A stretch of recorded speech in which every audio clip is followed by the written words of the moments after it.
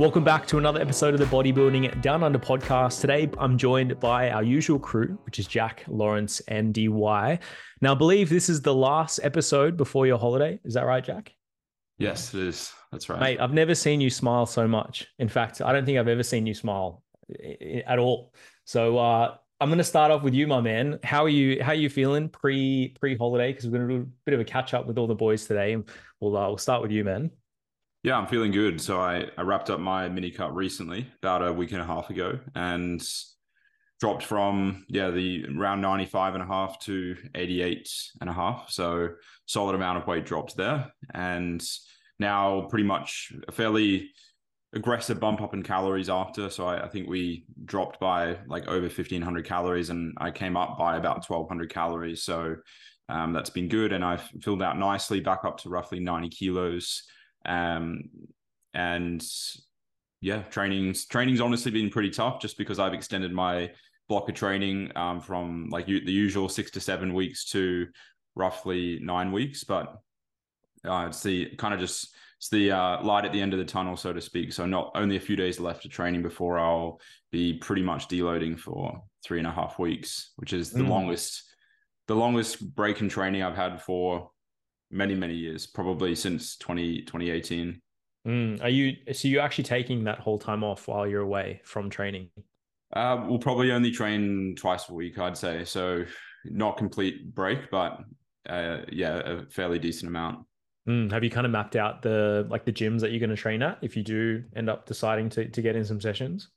Honestly, not really. Like it's very much a relaxed holiday for us. So, I mean, as I'm sure people would expect me to like be, I don't know, tracking my macros over there. Or I've had clients tell me that they're like, oh, I'm sure you'll be training 6 days a week still, or whatever, or 5 days a week. But I think I surprised them by saying that, no, that's really not the priority of the trip.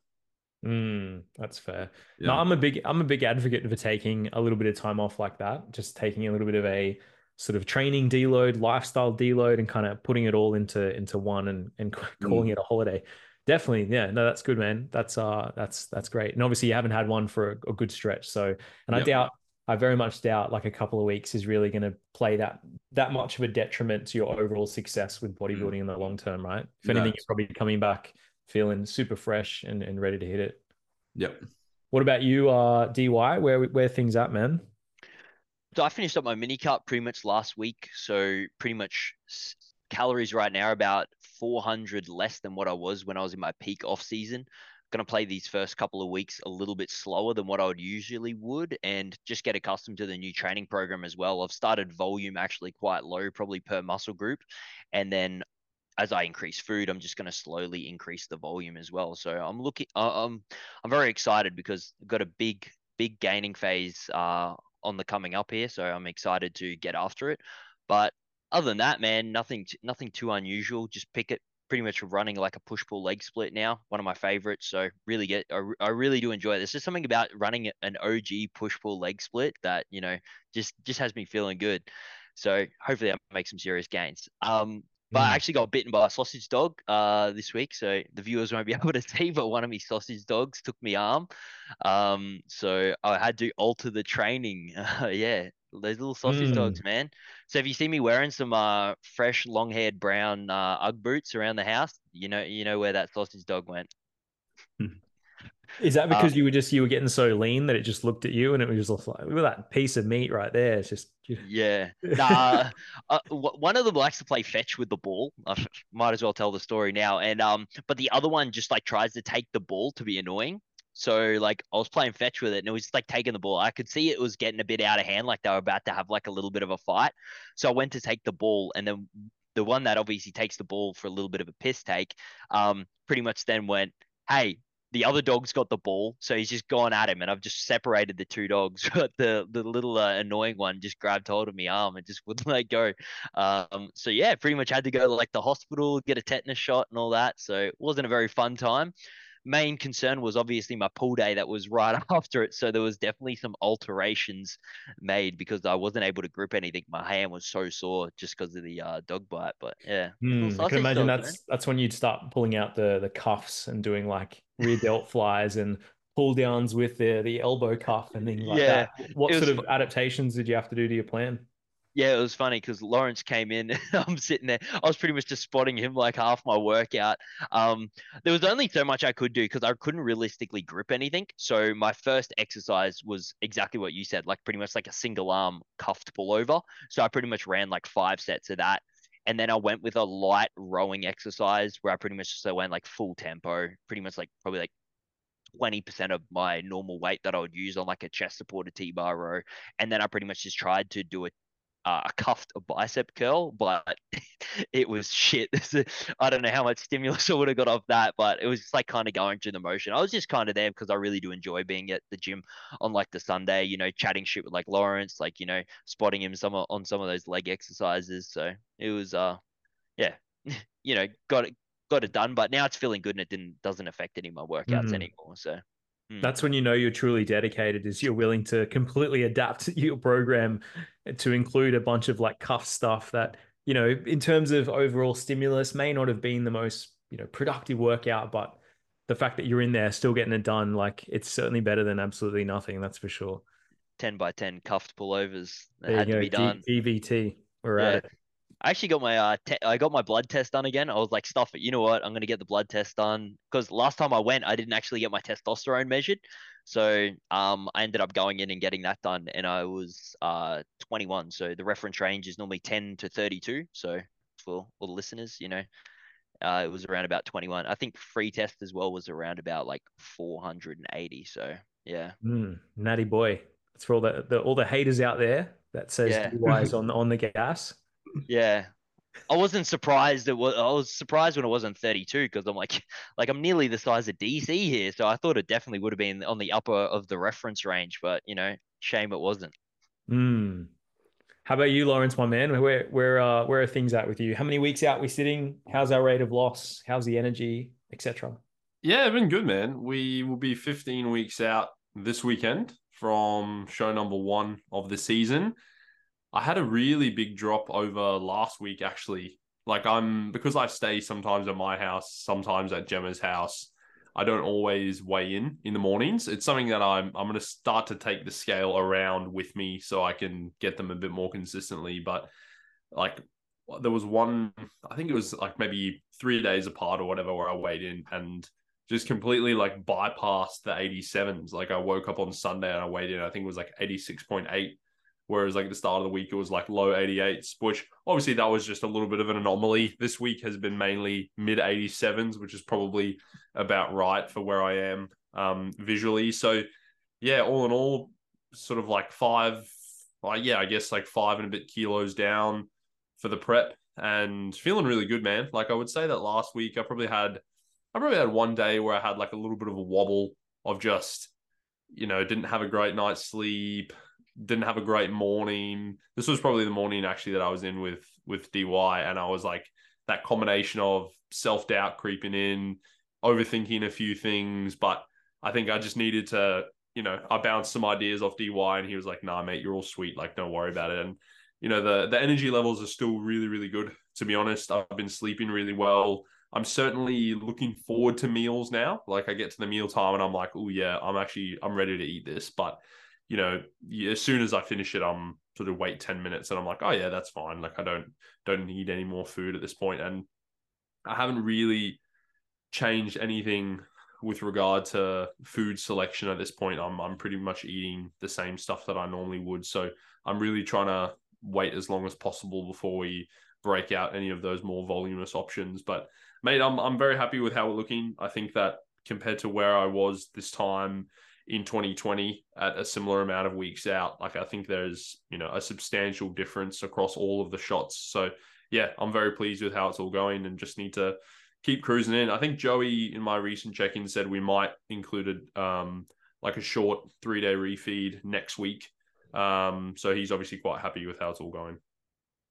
Fantastic, man. And do you find with your weight trends, and all of you boys can probably answer this, but do you notice that you tend to drop a little bit more across like a fortnight or a week-to-week basis in terms of consistency? Because I remember back on my prep, and there was many occasions where across like a single week there would be no weight loss, but then I would see a very like assertive drop in scale weight the following week. And some fortnights it was actually super routine like that, where every fortnight was my drop, and I wouldn't see it across the week. And if Brandon was to base my progress off maybe just a single week, it would look like I'm actually not moving, but visually I'm a bit leaner. So do you guys notice there's that in place, or are you someone who sort of sees consistent changes on the scales each week? Yeah, I say it's pretty consistent across the week, but for me, it's definitely like the end of the week is when I get like a little bit of that whoosh, I guess you could say. So like throughout the first, Monday to Friday, there might be a little bit of movement, but it's almost comical at this point as to how predictable it is, where on Sunday when I wake up, they'll always be my lowest. And I don't know, maybe it's a combination of a few different things, but I guess that's where getting into the pointier end of prep, I'll just need to make sure that I'm taking my body weight scales with me just so that I'm getting as much data to Joey as possible so that he's not, guessing off only a couple weigh-ins, because that can start to skew the picture. But, for now, where things are pretty straightforward, I don't mind missing the odd day. And the interesting thing is that despite, how much weight I've lost, I've still only like made one adjustment. So the only adjustment to food that we've made was when I started prep. So since prep started, I haven't actually changed macros at all. I've just been continuing to lose on the same, which I don't even remember it happening for this many weeks in a row last time, which I don't really know why that is, but hey, I'm not complaining. What about the like relative rate of loss? Are you still sort of chipping away at the same amount of grams per week, or is that kind of slowed down over time? Oh, I don't even know if I keep enough of an eye on that, to be honest. Like, I would say that it's probably been pretty similar, to be honest. Like, yeah, I think Joey would have a better idea as sort of percentage wise, because he's thinking about those numbers a lot more. But, it is always that pretty predictable sort of a little bit of stagnate, big drop towards the end of the week. And I think the thing I've been most happy with is that each week visually I can see that I'm getting leaner, which I guess has been the reason why he hasn't prompted too much more of a decrease in calories at this point. No, that's cool. I find in prep, there is like a point in time where you start to see more of that visual change per week. And it's obviously like as you get leaner and leaner, because let's say losing 400 or 500 grams at the start of prep can look a whole lot different to losing it like at the end, towards the end of prep, in terms of its relative amount of, body fat percentage that is coming off you. And it's very like exciting to see that each week, right? Like you look at your photos, you're like, oh, I can see an extra line here. Like this is cool. Perhaps that glute line is starting to present a little bit more from that side shot, and then all of a sudden it starts to present in the middle a little bit more from the rear shot, or the leg that you're striking back in terms of that lat spread or rear double bicep sort of thing. So no, that's exciting, man. Well, yes. And then in terms of myself, been a little bit sick over the last sort of week and a bit, and I'm pretty good now, but it just had this sort of lingering congestion, which has been super annoying. But training performance is really good, and I was super happy with my progress last week. Hit some triples with the 140 on the pause bench, so that felt really, really good. And I don't think I'm far off from hitting some fives with that. So that's a bit of a lifetime goal, and that'll probably be the strongest I've ever been on a flat press before, which is very cool. But yeah, everything's good. A little bit more of a quiet time now that competitions have wrapped up. And AJ, who was my last competitor for the season, did his last comp on the weekend, which was the INBA New South Wales show. Did phenomenally there. Came first across the novice divisions in classic and bodybuilding, and then second in the overalls in both classic and bodybuilding as well. So he did immensely well. We did something like 9 shows in 8 weeks. Like it was just insane. The guy's work ethic is just like second to none. I cannot fault anything. He basically what I said goes, and he just he executed the plan exactly. And it's always a pleasure working with those individuals that have that trust in the system and are able to execute it, but also with just like a spring in their step as well, like just so ecstatic and passionate about the physique sports as well. So it's I mean that's what we love about what we do, right? When we get to work with those sort of individuals. So yeah, you wouldn't think he's dieting, would you? No, yeah, exactly. Always. Yeah, exactly. And like we'd have, a few phone calls over the course of the week, and even just in conversation, like you'd always be really excited and even towards the hardest digging weeks of prep, the guy was still, ecstatic and excited in his check-ins and everything. So yeah, and we all know what it's like when we're absolutely digging in that sort of dark place, just how hard some of those days can be. And sometimes it's hard to show emotion when you're in that phase as well. So yeah, props to him. But let's get into our questions. We've got some great listener questions this week. And the first question that we did have was, at what point does someone go from being a competitor to an athlete? Is it based on attaining a certain athletic achievement? Is it associated with mental side of things, physical side of things? Like how would you deem yourself more of an athlete and competitor? I mean, personally, I don't think there's much of a distinction between the two, right? I mean, I feel like, well, actually, sorry, I think they're quite similar, and it's almost just a bit of a label, don't you think? But what do you think, Lawrence? What do you think about that? Yeah, I mean, I would normally almost say that those are very similar. Maybe the question asker is sort of meaning more along the lines of, when do you go from let's say, when do you go from someone who's like a hobby builder into like a competitor, or when do you go from someone who is in the gym to exercise versus in the gym to train? And I think that a big part of it is probably the amount of effort you're putting towards the actual planning and, periodization that goes into your training. Like if you're going into the gym, after work to move some weights around and to get your blood pumping and feel good, that's fantastic. You're probably still going to get as much of the health benefits to resistance training, both physical and psychological. But if you're wanting to take it to that next level, you can't really be just going in and seeing what feels good and seeing what you want to do on the day. You do need to have a bit more of a plan to make sure you're hitting the right muscles and make sure you're hitting everything enough across the week. So I think if you're trying to consider whether or not you're at that point where maybe you're interested in competing, maybe you're interested in taking your gym training a little bit more seriously, but you're still kind of going in and fluffing about a bit, I think a plan is probably the most important thing, or, getting hold of a coach, someone who can point you in the right direction and give you a bit of structure. Absolutely. What about you, DY?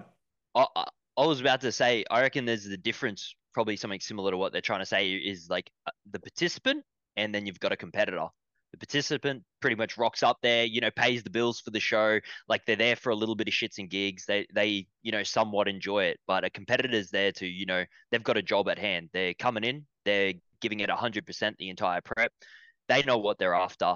Where the participant, realistically, they're not going to have the same goals as what the competitor will have. The competitor wants to win a majority of the time. They want to be there. They want to be the absolute best they can be.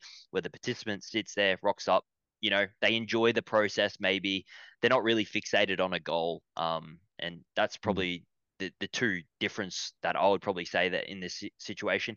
I think what separates them is pretty much just how much you put in. Like I think as an athlete or a competitor, when you've truly given enough. Like, DC, you pretty much probably there was not a single drop left in that towel probably by the end of that season. Like, you're a competitor. You knew what it took. You gave it absolutely everything. You trusted your coach. And when you've obviously got like the participant, there's still a bunch left in that towel, and I think deep down inside they know it. But yeah, that's probably the distinction. But like like what Lawrence said, having a plan, having a coach, having the same vision. The vision's clear. You know what you want to do as the competitor, where the participant realistically probably doesn't have that clear vision and is goal driven or result driven. Any follow-ups, Jack? Not really. No, I think that hits the nail on the head. Absolutely. I think both are just used very interchangeably, right? But there is certainly a distinction between someone who just takes it to that next level versus someone who is, willing to participate. And I guess, being the athlete in the off season and the contest prep, sometimes what you entail as being on point is a lot different to, someone else in their off season, right? Where someone who will maybe tick 70% of the boxes in the off season versus that competitor that ticks 100% of those boxes in the off season can look completely different. And I guess it just comes down to what that individual is willing to sacrifice in order to, attain that goal that they have in place. Number 2, underrated or overrated exercises. What do you boys think? I'm going to start with you, DY. What do you think is an underrated exercise and perhaps an overrated exercise? I think one is probably the glute hyperextension. I reckon that is quite underrated. I think a lot of people tend to opt Like the for a back barbell. extension. Yeah, like a back extension, but using it obviously for glutes, so like a 45 degree. I reckon a lot of people run a glute thrust over, which I think is probably actually quite overrated compared to when you run the back extension. Jack's been running them for a while. He don't run no thrust. He's got some good glutes on him. And I just think it's one that's opted for. Another one is probably the barbell deadlift. You could probably argue this either way because I think it's a very underrated exercise, but then for a lot of people, I also think it's a very overrated exercise. But yeah, I reckon the 45-degree glute hype is definitely one that is probably quite underrated and then is put underneath a glute thrust variation where I think probably, in my opinion, it's probably the other way around. What about you, Jack? What do you reckon for one underrated Mm. exercise and one overrated exercise? Yeah, so underrated, at least in Australia, I would say is probably the stiff leg deadlift. I don't see too many people in Oz doing that, especially compared to the UK. Maybe I'm just biased as to who I follow on Instagram. But having run it for a while myself, I think it does have different merits. You can certainly make it more hamstring biased than something like the RDL, which is naturally a bit more glute biased, especially if you have more knee flexion in the RDL. And then overrated, I think I touched on this maybe last episode, but people doing like wide grip pull downs for like pure lat development, I think probably opting for something with a more narrow elbow path is more ideal for lats. And maybe a wider grip is probably better for teres as opposed to lats. Yeah, those would be my choices. And what about you, Lawrence? Yeah, I'm going to say underrated. I'll probably say the seal row, just because I don't see that being used a ton either at my gym, Club Lime, or the one at Powerhouse. I don't see that used a lot. And I think the seal rows are a great piece of kit. In terms of overrated, I'm not too sure. Like, there's a lot of general training principles that I think can be a little bit overrated or where people maybe put a bit more credence in them than they should. So I don't know if I can think of one exercise in particular, maybe something like a front raise, probably a bit redundant for 99% of people. But I think as far as underrated goes, I'll probably say the seal row. For sure. For myself, I think underrated exercises. I would say a lot of like abduction exercises for the glutes. I think, I feel like women are more aware of the importance of, training the upper glutes through abduction-based movements, but I don't think many men do much abduction work whatsoever. And I think it's still important. I still think it's important to develop strong glutes for men. So, there's no reason as to why men shouldn't be doing some abduction work within their programming. And I'm going to say it, boys, but I think the iliac pull is an overrated exercise. I guess, I look at it from the perspective of, why hasn't something like the plate loaded front lat pull down received the same hype as something like a cable iliac pull? Like, I can still get myself into the same position, pulling from a 45-degree angle, so to speak. I can still bias my lats using that particular piece of machinery, but why isn't that hyped? Why is it the cable variation that seems to develop this associated hype? Yeah, that's what I think. Jack, is it too late to terminate the contract after those words? Well, I think the key there is that they run off the same mechanics, don't they?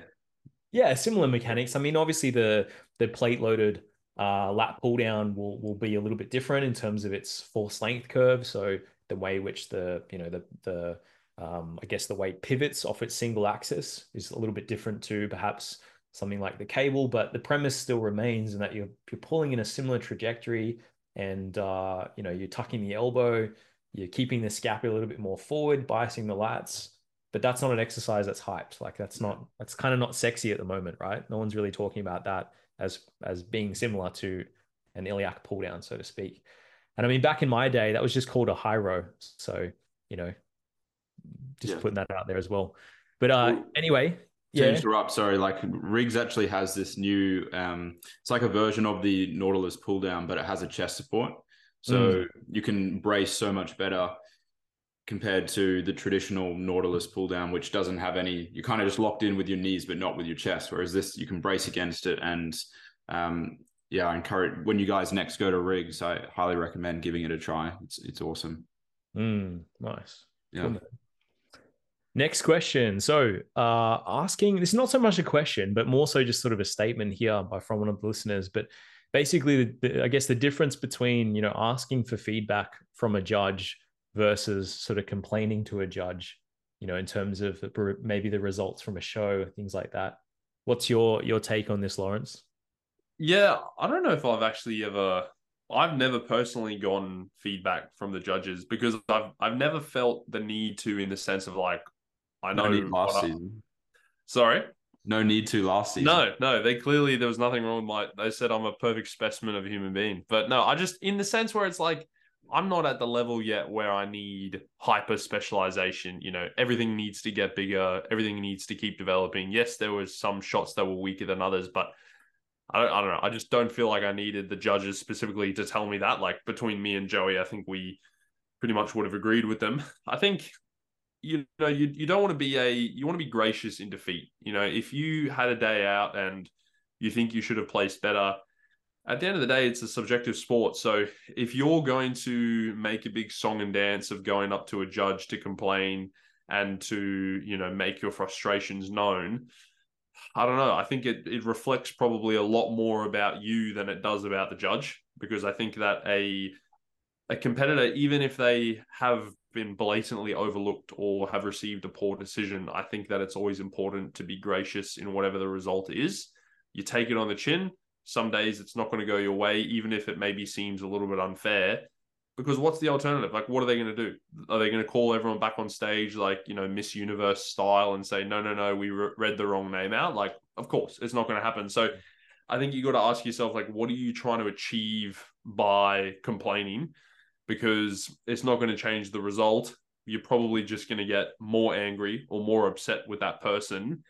And, you know, you're potentially also then creating a bit of friction between you and someone who is very likely to judge your physique again on a stage. And of course, you know, judges are professionals at what they do, but look, I certainly, if I had the choice, would want to be on good terms with all of them, not bad terms. So I think you have to be very specific about, you know, going up with grace and saying, please, can I have some feedback, rather than complaining about a result that may not have gone your way.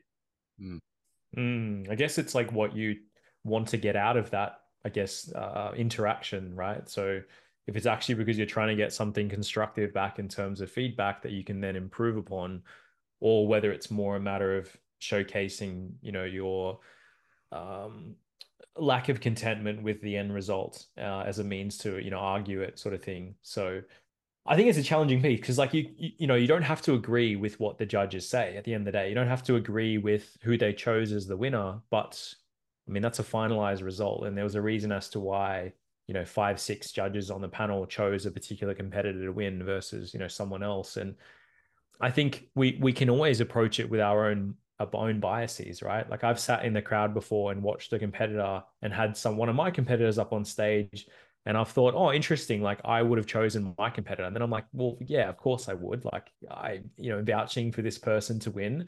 But then there's also been times where, you know, I've had a competitor win, and I'm thinking, oh, it was interesting. I maybe would have gone with someone else in that point because of, you know, X, Y, Z. But the judges chose this particular person. There's, you know, I'm looking at the competitors from the very right-hand corner of the stage. I can only see what I can see. I can't see what they're seeing sitting right at the front. So, you know, it is a challenging piece there. But I mean, moving into, I guess, another question here that we've got, which sort of follows up with feedback and things like that. But how important do you think is the choice of bikini, jewelry, makeup, hairstyle, you know, all these variables when it comes to someone's stage placings? And I'm going to start with you, DY. Well, I think it is going to all add up. Like, you know, when you have a good bikini choice that suits your skin color, your hair color, especially like a tan, like don't go with like if you're a bikini competitor, don't go with an extremely poor bikini color compared to your hair. And then it's just going to throw off the whole look that you're going to bring to the stage. In the end, especially like for bikini and like female divisions, the overall look is going to play a part in it. And that's just how it is. It always has been, especially with like the IFBB. You've got to have a certain look. They obviously want you to be nice and streamlined. If the bikini and the jewelry also and the hair also takes away from your overall look, it is going to impact your results on stage. Like, if your hairstyle is completely taking away from your physique, maybe you might have it looking like a pineapple on top of your head. In the end, that's going to make you look taller. It's probably going to bring down some points there. Might make you look a little bit stringier because your hair's also up. So I think all of it does add up. Do I think it makes that big of a difference? Probably not realistically if you don't go crazy outrageous with it. Like, if you have a somewhat decent bikini color, somewhat decent jewelry choice, don't go crazy with the hair and the makeup as well. I think you're going to be in a good little spot. I think it's when you take it to that super adventurous stage and it detracts from your physique, I think that's when you're going to start probably running into a fair few issues. It's probably similar to like how you would approach a peak week, right? Where you're kind of not really introducing a whole bunch of new things. Like there's a certain way that you like your hair being styled and makeup which suits and complements your features. That's probably what I guess what you want to go for, at the end of the day. I do think that bikini color can match like certain hair colors and things like that. Like I think the sort of the turquoise blue goes really well with like blonde hair, and I think red can go really well with black hair as an example. I mean, that's not just a hard fast rule, but I think there are perhaps certain colors which do complement certain hairstyles a little bit differently. Does the same go with bodybuilding trunks? Absolutely, man. Yeah, yeah. So I went with naked colored trunks for my last Queensland show because hey, I wanted people to look at me and think I was naked and for me to attract most of the looks on stage. So it was somewhat strategic. So it does matter, man. Absolutely. This all does matter. Well, I was going to ask a quick follow-up. I was going to ask a question like, what if a federation like ICN standardized the bikini? Like, what if they just get similar to what they do for classic or men's fitness? Like, they just give everyone the same bikini and say, this is what you have to wear for makeup and jewelry as well. I think that would be interesting. Obviously, there are pros and cons against it. Yeah, I do think there are a lot of pros and cons there, which maybe we can explore at another time. But like I even think, for example, with like your bikini, DY, you can probably vouch for this as well with some of your competitors. Like even the thickness of like the binders, for example, with how like the bikini is held on one's physique can. I mean, if your jewelry is just so large that it detracts and it makes you look at the jewelry as opposed to look at the physique, I think that's probably where competitors has not thought about how it may detract from their physique. What do you think about that? Even like the certain cut of the bikini, especially like for females, like how they tie in on the glutes and stuff can make even a huge difference. And not even that, like even the smallest things of like the connectors between the front and the back part of the bikini. That's what I meant. Yeah, the binders or the connectors. Yeah.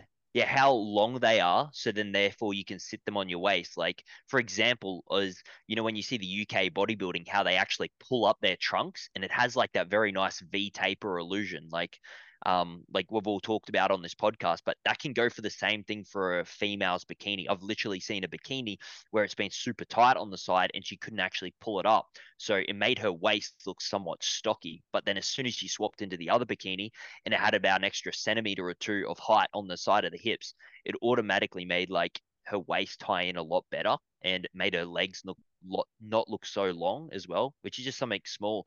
And funny enough, that was actually one thing that I got from the judges' feedback. They just said pretty much like change this in terms of the bikini. We made the alteration and it was there. I actually want to touch on that is like, sorry, jump back to that question where it is a subjective sport. So like, you don't need to take what the judges say for, everything that they say, and you don't need to understand it. In the end, you ask them for their feedback on what they thought. You don't need to agree with it, but there's no point on complaining to them at the same time because that's their point of view of what they think that happens. Like, you don't need to accept that. But yeah, absolutely. What about specific to like, we're talking about men's bodybuilding, right? In terms of, because you can get different cuts of even the trunks as well. Like I know all for me within BK conditioning, we typically try and get all of our athletes to get like the extreme pro cut version, basically like the thinnest possible bodybuilding trunks so that you can obviously showcase like more of your glutes. I even think like how you sit though, just like what you said, right? With like how much those trunks are sitting on the hip versus sitting on the waist, like I think can play a role in terms of someone's all overall sort of X frame and how stocky or thin someone's waist may look. Yeah, I mean, I guess if you're coming on, if you're on stage and maybe you don't have the most lean glutes, maybe it's actually to your disadvantage to show more glutes in terms of being up there. What do you boys think? What do you think, Lawrence? Yeah, I agree. I think it's all about playing to your strengths, isn't it? In sort of the same way how you use certain poses or transitions to hide weak points and to highlight strong points. I definitely say if you're coming in with like, peeled out of your mind, strong glutes, you wouldn't want to be having, like a saggy cut that's going to cover them. And I think in some instances, you might end up like pulling them sort of up your ass, for lack of a better term, a little bit so that you can highlight your glutes a bit more. But I definitely think that, yeah, the colors and stuff, I understand like Jack's point about like the standardization, but I think that the reason why there's probably a bit more of that, say, in the men's fitness is because it is quite a specific cut. And I think you have lads coming in with all sorts of different lengths and it would just be a mess to judge. Whereas bodybuilding trunks are bodybuilding trunks. And I'm sure that if it was everyone was coming in with like the black, Arnold era trunks, it would be not quite as of a visual spectacle. Like it's quite cool to see all the different colors and that sort of thing. I do agree, like it has its pros in terms of standardization, so you can focus on the physique. But, part of bodybuilding is the personal expression and the art form. So I think that you would lose some of that. Absolutely. What about DY with you're moving into men's physique? So like what about the cut of men's physique board shorts? Like do you think they should be tighter, looser? Like what are your thoughts there? I really like the tight fit on the quads, especially if you got some good quads. I think it looks absolutely horrendous if they're baggy. If they're baggy like around the knees and it just looks like you pretty much have You're like not winning. no I'm legs. sorry if it's Yeah, bad. yeah, yeah. I actually have seen someone win with literal straight chopsticks straight through the legs, but we're not going to go into that with no tapered boardies. But That was yeah, like the OG men's physique though. Like, yeah, yeah. like those early pictures of like Steve Cook and Sadiq, those things would hang off them. Yeah.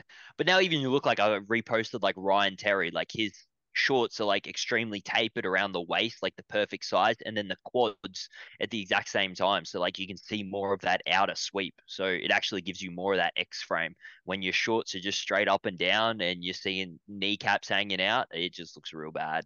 Um So no like yoga pants on stage, no like wizard sleeves, like things hanging. yeah, no. Women's yoga shorts. Yeah, yeah.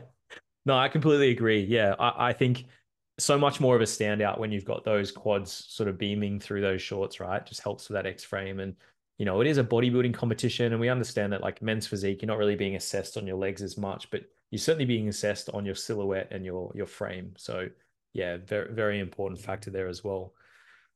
Moving on to, I guess, a similar sort of question there, but what do you guys think are some common gym fashion crimes? So what is like something you see in the gym and you're like, dude or girl, what are you doing? Like either put some clothes on or don't wear that. What do you reckon? What's yours, Lawrence? Mate, I've got some pretty strong views on this. I think that there's a couple no-nos.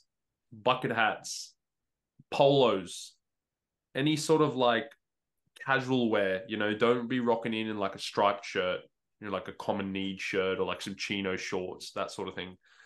Those are probably the standouts. On a practical sense, don't be pulling up in like work boots either. Like some dudes are like coming straight off the site and they're just like trudging like dust and garbage through the gym. That's a no-no. Those are probably the standouts. But as you boys know, I'm normally rocking something that is at least 3 or 4 sizes too big for me and just disappearing into it. So that's only going to become more pronounced as prep goes on. So I'm not exactly a fashionista, but it is all still gym wear, I guess you could say. Probably not the best person to ask because I think in prep, like as you get deeper and deeper into prep, right, you get more and more layers on you. You're showcasing less and less of your physique. And yeah, well, I'm only wanting to 10 jump layers here on. because I'm a little bit chilly, so that could potentially be a a little hint. Yeah, yeah. What's the most amount of layers you've had to put on for a training session, like towards the back end of your last prep where you're getting pretty damn cold? Have you got a few layers on at that point? Oh, I'm sure there would have been a session where I had like a shirt and then maybe like a thin long sleeve and then the hoodie over the top of that. I'm pretty sure there would have been a couple sessions of that. Like, man, I don't know, DY in America, mate, it's gonna be so cold. Like if I'm gonna struggle through this Australian winter, I don't know how November in Seattle, that's gonna be tough. I remember stepping off the plane. We went from Australia, which was like 34 degrees, and then you get over there and it was straight -1 as soon as we opened the door to New York, and it just immediately hit you. We were like, holy shit. I've never probably been below like probably 4 or 5 degrees. So when you're sitting there and it's -1 on the first time you ever touch it, coming off like a hot plane, oh man, does that thing hit? Yeah. For sure. What about you, DY? What's a fashionista crime in the gym? I feel like I'm not gonna go into girls because I'm gonna get absolutely sexist pig. No, and I'm not gonna do that to the potty, especially when someone might be coming on next week. But in terms of guys, I reckon like, I don't mind when people do deadlifts like barefoot, but you got to wear socks. I saw someone at the gym the other day doing deadies without socks on, and he was picking his toes in between the set. Like, no, that's fucked. I can't. I will admit, I did my RDLs in socks today, but if I conventional deadlift, I'll normally get the dogs out. Yeah, nah. I'm just picturing like pulling out the toe clippers in between. Yeah, just like a little trim while we're there. Yeah, nah. Oh. You know, mate, my feet are in great nick.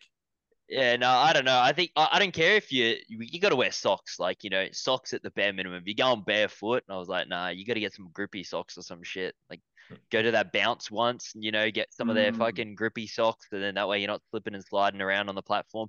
But I think Lawrence covered it all. Pretty much just like I just think bare minimum is socks when doing anything in the gym. What about you, Jack? Anything that comes to mind? Controversial? Not really. I try not to be judgmental.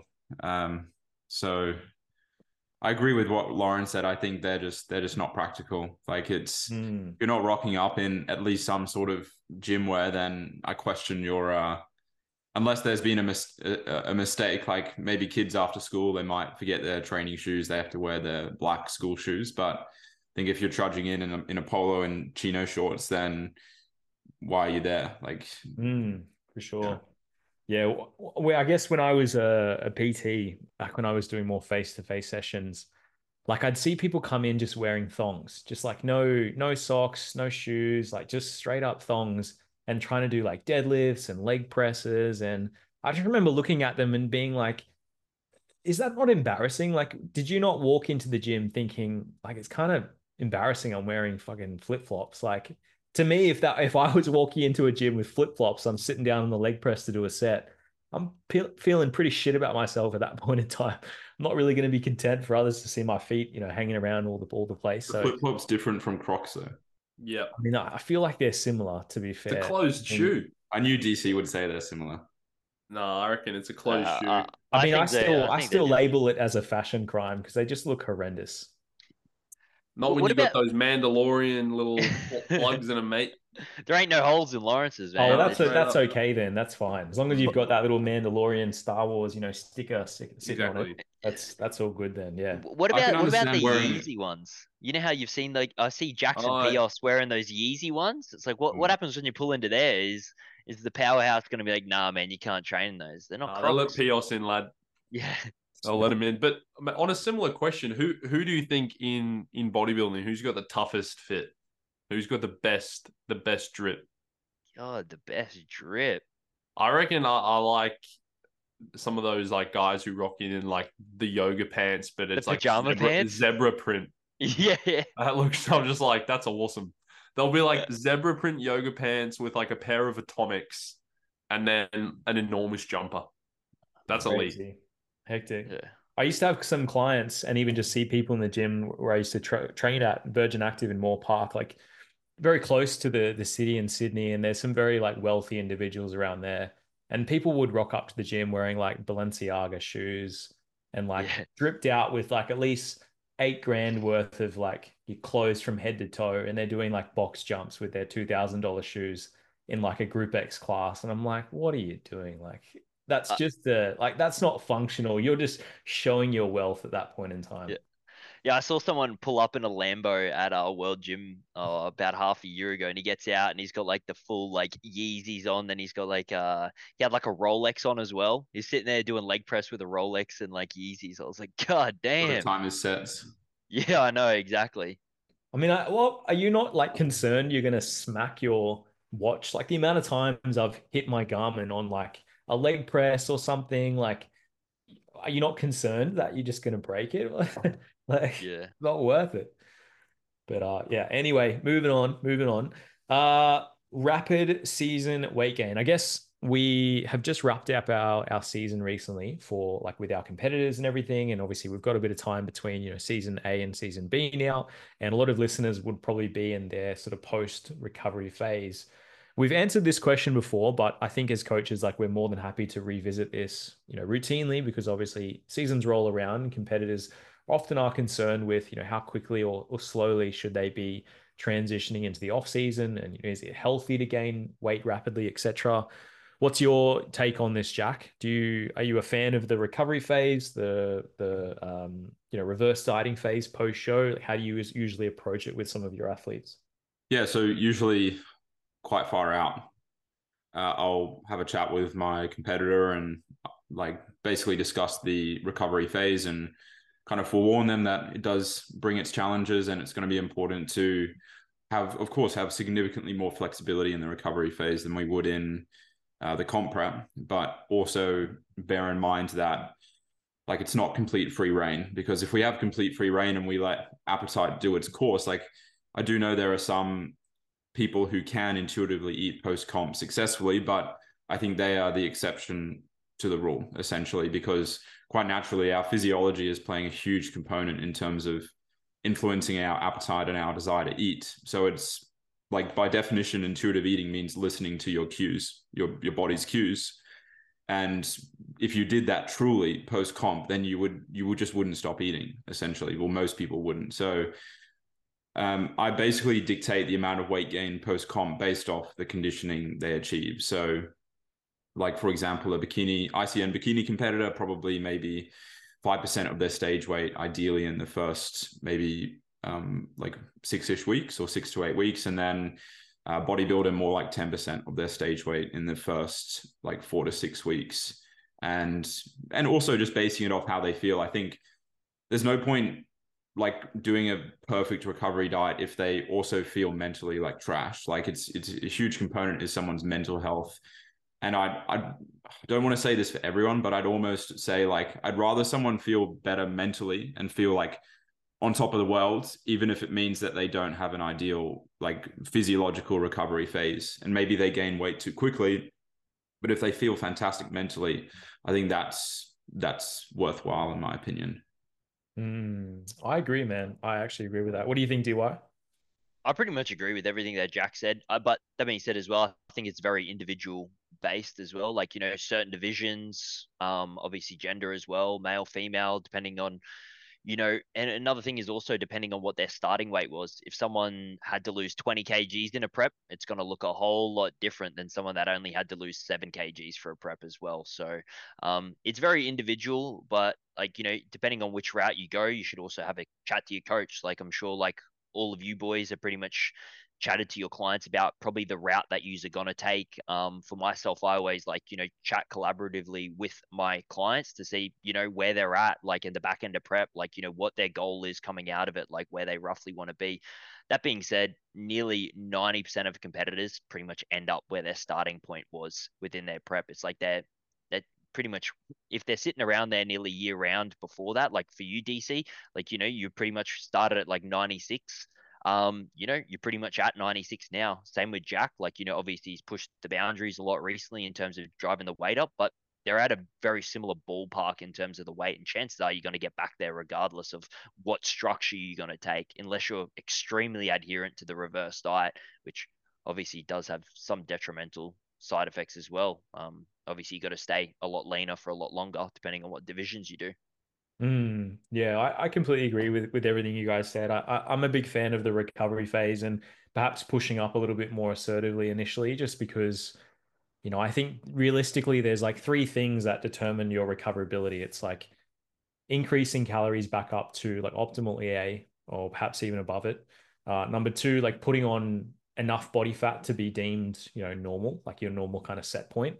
And then the third thing is really the time spent there. So, I think once you restore those three things, then you get back to a good place of recovery, meaning that, someone who, let's say their calories go up very quickly at the start. Let's say they have a less than optimal recovery phase and their weight shoots straight back up to a normal place, but it's only been 3 weeks. It's probably unlikely that they're going to feel recovered at that point in time because they haven't ticked off that last variable there, which is the time spent at an adequate set point, thereafter.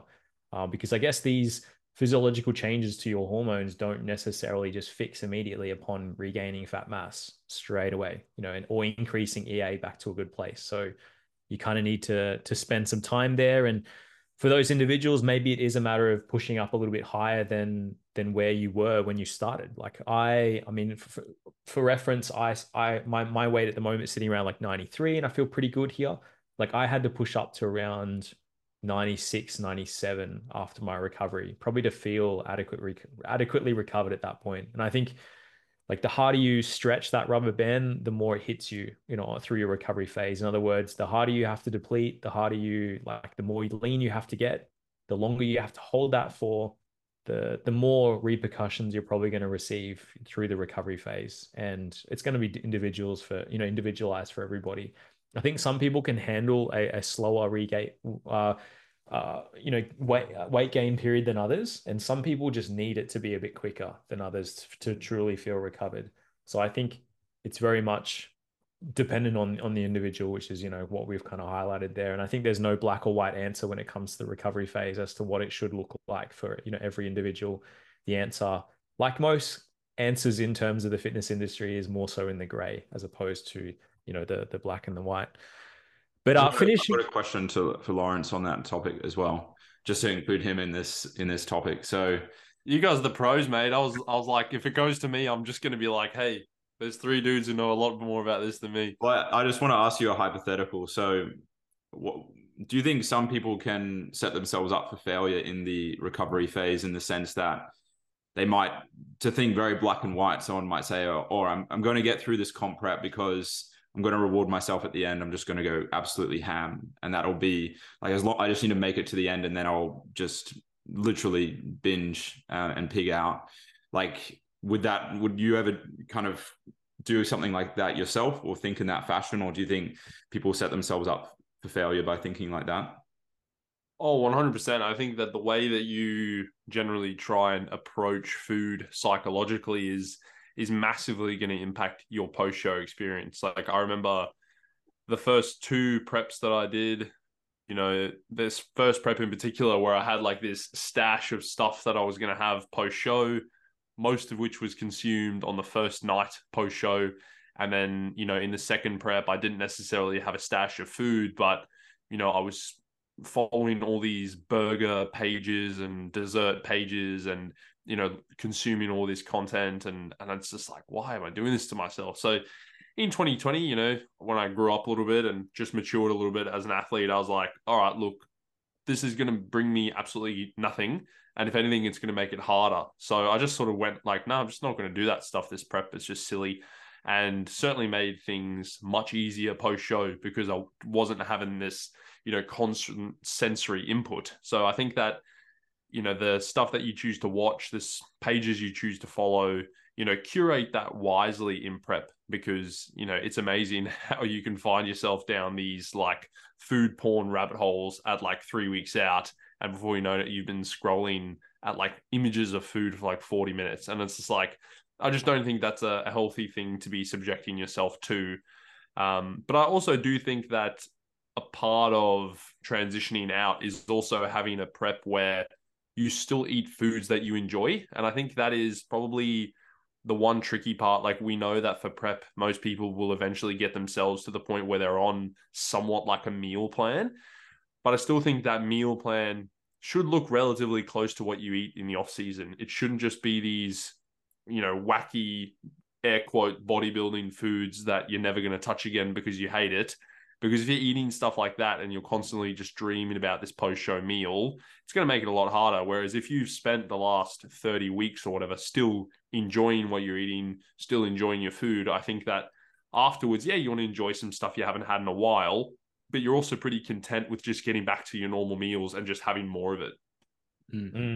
Yeah, I think that's so important. I think so many people lose that structure in terms of the recovery phase. It's like they might, in prep, it's all about structure and routine. You know exactly the times in which you're eating, when you'll do your steps, when you'll go to sleep, what time you'll train, like, what time you'll work and all those sorts of things. And I think post show, a lot of people kind of immediately ditch that routine and they're just like, I'll eat when I'm hungry. I'll ravage the cupboards at all times of the day. Like I'll just, I'll go absolutely nuts. And I think that routine and structure is completely thrown out. And that's, I guess, an advocate for, having a plan in place. I think post show is just so important. Don't you think some people also like mentally check out towards the end of prep where they're so invested towards the idea of like food after the show and the season hasn't even started yet? So, I mean, I have seen that and I have, talked to some competitors before and they're like, oh man, I'm so keen for that post show meal. Like I'm vouching for it. Coach, what are my calories going to be on, after the show?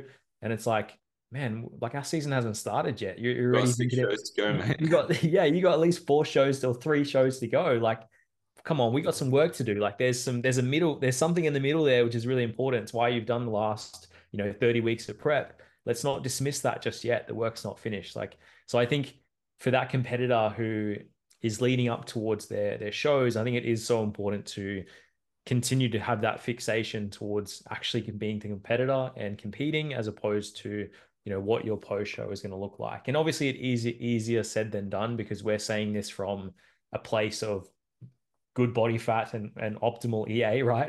None of us are in those depths of diet right yet. Perhaps Lawrence, although you haven't I'm really struggling. This is a cry for help, boys. His face is gaunt and eyes are sunken in. So yeah, I would say this is the first emergence of the diet phase for Lawrence today. It is a little bit. Yeah. A few people at work have started to notice, like, obviously, like the boys at work, my mates, so they know that I'm prepping and they're like, oh, we can start to see, like, it's more the people that, like, I don't know, my parents or Gemma haven't really commented because they see me every day, but the people I probably, see in chunks a little bit more, they're starting to notice a bit. But yeah, the cheekbones are coming out a bit more. I'm hoping to see the striated jaw muscle by the end. Yeah, mate, I'm chewing. 6 sets of masseter contractions each day. Yeah. That's I mean, I reckon you could cut glass with that jawline, mate. Ooh, DC. All right, boys. Well, I think that pretty much wraps up today's episode. I was going to actually ask a question around the ultimate cheat meal, but I think at this point in time with Lawrence's prep, it's probably not ideal to speak about these sorts of meals, and perhaps these are off the cards until Lawrence finishes his prep, particularly with that extremely striated jawline. This man is suffering. Yeah. I reckon we save it till about 5 weeks out, then we repeat well, the that's same what I question think. every That's week. what I'm thinking. Yeah. It's all I'm going to want to talk about then. Anyway, just challenge, how much he truly wants it, at that point, right? We could do a top 5 at 5 weeks out, and every week we'll just list one and then go into the flavor palette and how good it truly is on a scale of 1 to 10. Well, we'll eat them on camera as he's on prep. Yeah. So maybe we can have a sort of a poll as to like the greatest cheat meals, and what's it called? A sit in the podcast. The actual podcast just becomes an ASMR of us just sitting there eating our food. So what do you reckon? Well, DY and I, after Worlds, we're going to be straight into the Trader Joe's, get ourselves some lean protein and some veggies because job starts. Prep starts for 2027, baby. As soon as we get off that stage, the work begins. I just can't wait to pull up on that first day and I have Uber Eats just sitting at the door as Lawrence is sitting there in his Tupperware container. Me and Joe are just sharing a big juicy milkshake and fucking all these burgers. Well, I was thinking that there's going to be, of the 4 people that are flying over, 2 of us are not going to be able to consume the airline food. So I think DY and Alana are going to be in a heavy surplus whilst away. The cheesecake. Yeah. Air Canada, man, it does it to you. But I'll still be accepting it. And then that tray straight over to my boy. That's what happened last time when Alana had to go over because she had the WMBF World. So I just doubled down on cheesecake, all this. And good service. I'm hoping Tiara doesn't eat her airline food, so I'll get double. There you go. Contributing to those gains. That's right. Alrighty, well, I think that wraps up another episode of the Bodybuilding Down Under podcast. Thanks again for joining us today. If you loved today's episode, remember to give us a subscribe and an awesome review. And we will certainly see you in the next episode. Bye.